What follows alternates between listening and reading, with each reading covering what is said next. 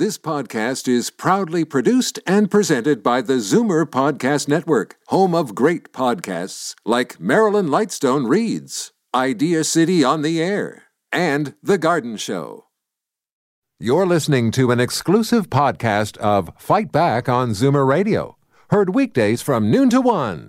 You're listening to an exclusive podcast of Fight Back on Zoomer Radio, heard weekdays from noon to 1. Fight Back with Libby Znaimer on Zoomer Radio. Welcome back. October, as we know, is Breast Cancer Awareness Month, and the Canadian Cancer Society will be hosting 25 Bra Day events, and that is Breast Reconstruction Awareness Day.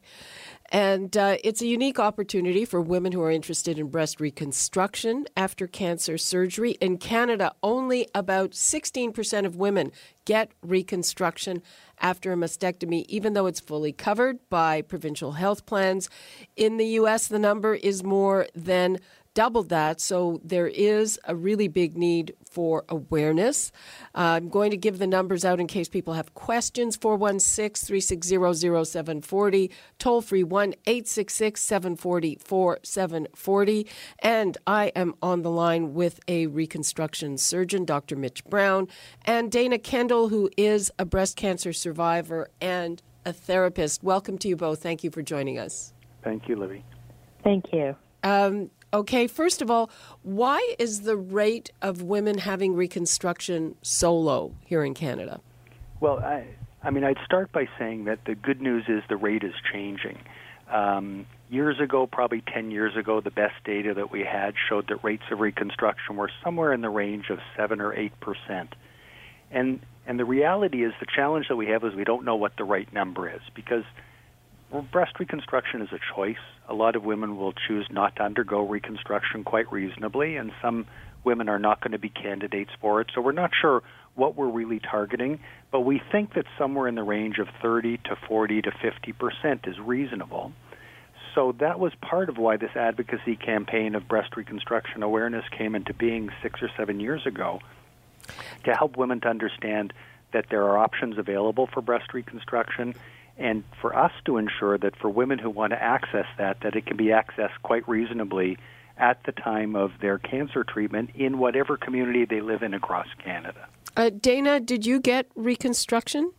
I did. I've had reconstruction a year following when my treatment had ended, and then I had a prophylactic mastectomy and immediate reconstruction on the other side. So I've had both immediate reconstruction and delayed reconstruction. And what is the advantage of reconstruction? Oh, unfortunately, we don't have enough time for me to even go into. I'll touch on it lightly, but it's such a huge topic.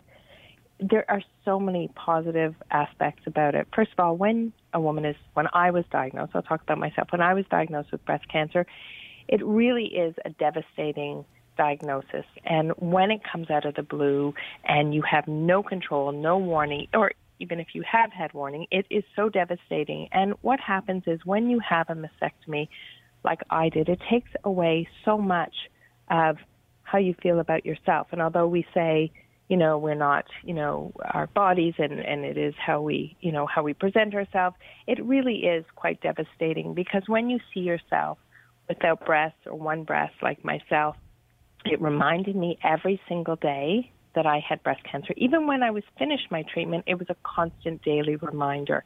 And what reconstruction did for me, it gave me a lot of my power back, in the sense that I felt like I was myself again. And that is so empowering for women, and to be able to control so much of my process as, going forward through reconstruction, because you talk to your surgeon, they walk you through each step, you have some choices. Everybody is different depending on, like Dr. Brown said, some people aren't eligible, but I think so many people are, but just so unaware of the choices. Dr. Brown, is that a problem? Because maybe their oncologists don't talk to them about it while they're getting their treatment? I think it's a challenge. Quite appropriately, when a woman is diagnosed with breast cancer, the focus is on the treatment of the disease and cure and a person's life and health, and that's quite reasonable. The challenge in the past has been that focus sort of overtakes the view of the importance of quality of life after the treatment for breast cancer. And so we've worked very hard to try to educate our colleagues, not only plastic surgeons, but family physicians and primary care physicians and general surgeons who treat breast cancer and oncologists, to help to understand not only the benefits of breast reconstruction, but the options that are available, so that we can try in a collaborative way to be able to offer reconstructive options to women at the time of their diagnosis of breast cancer. It's interesting, and I have to point out that there are, and I have encountered women who say, you know what, I don't care and I'm not interested, but there are a lot of people, obviously, who are, who would really benefit. Are there still... I remember when I was looking into these things, there were two kinds. There was one, I think, called a trans flap, where they take fat from your back and kind of flip it around, and another one where you get you get implants. Yes. Well, really, probably the best way to think about it is that you can either have breast reconstruction with the use of implants, and we'll do that often for women who are having reconstruction of both breasts, having preventative mastectomy and breast reconstruction, often for younger patients. And then there's reconstruction that uses your own body's tissue. And that can be taken from a variety of places, most commonly from the tummy, like the tissue that you would discard if you were having a tummy tuck done. That tissue can be used to reconstruct a breast, or you can use tissue from other areas, like from the bum or from the back. And it's very dependent on the specifics of the person that you're dealing with and the shape and the size of the breast that you're trying to reconstruct. But those are the two main options. And so it's like two for the price of one. You can get rid of maybe some fat that you don't really want.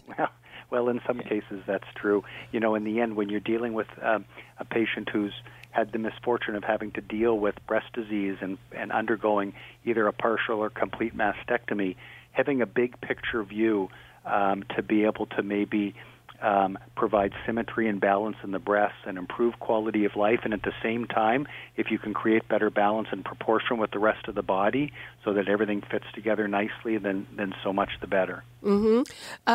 Dana, what was the recovery like for you on your breast reconstruction?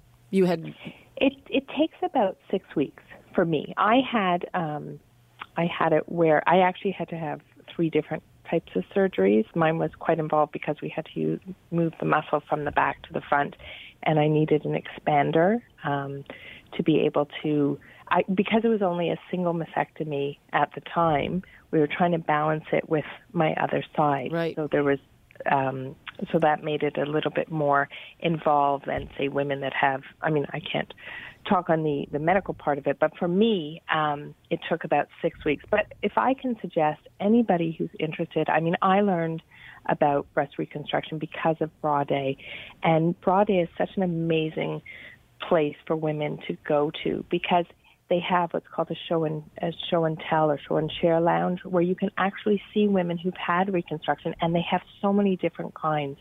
And they could talk to the women who've been through it, and they can learn more on a personal level, because it's so important to go to your doctor and get the information. But then with Bra Day, what's so amazing about it is that, one, it's under the umbrella of the Canadian Cancer Society, which is amazing now, and also that you have that personal touch where, you know, when you go to a doctor, and I've met a lot of plastic surgeons who do reconstruction, and they're all so dedicated to this, but to have that plus the women who've actually gone through it and to actually see what it's like and to talk to each person is so beneficial to women.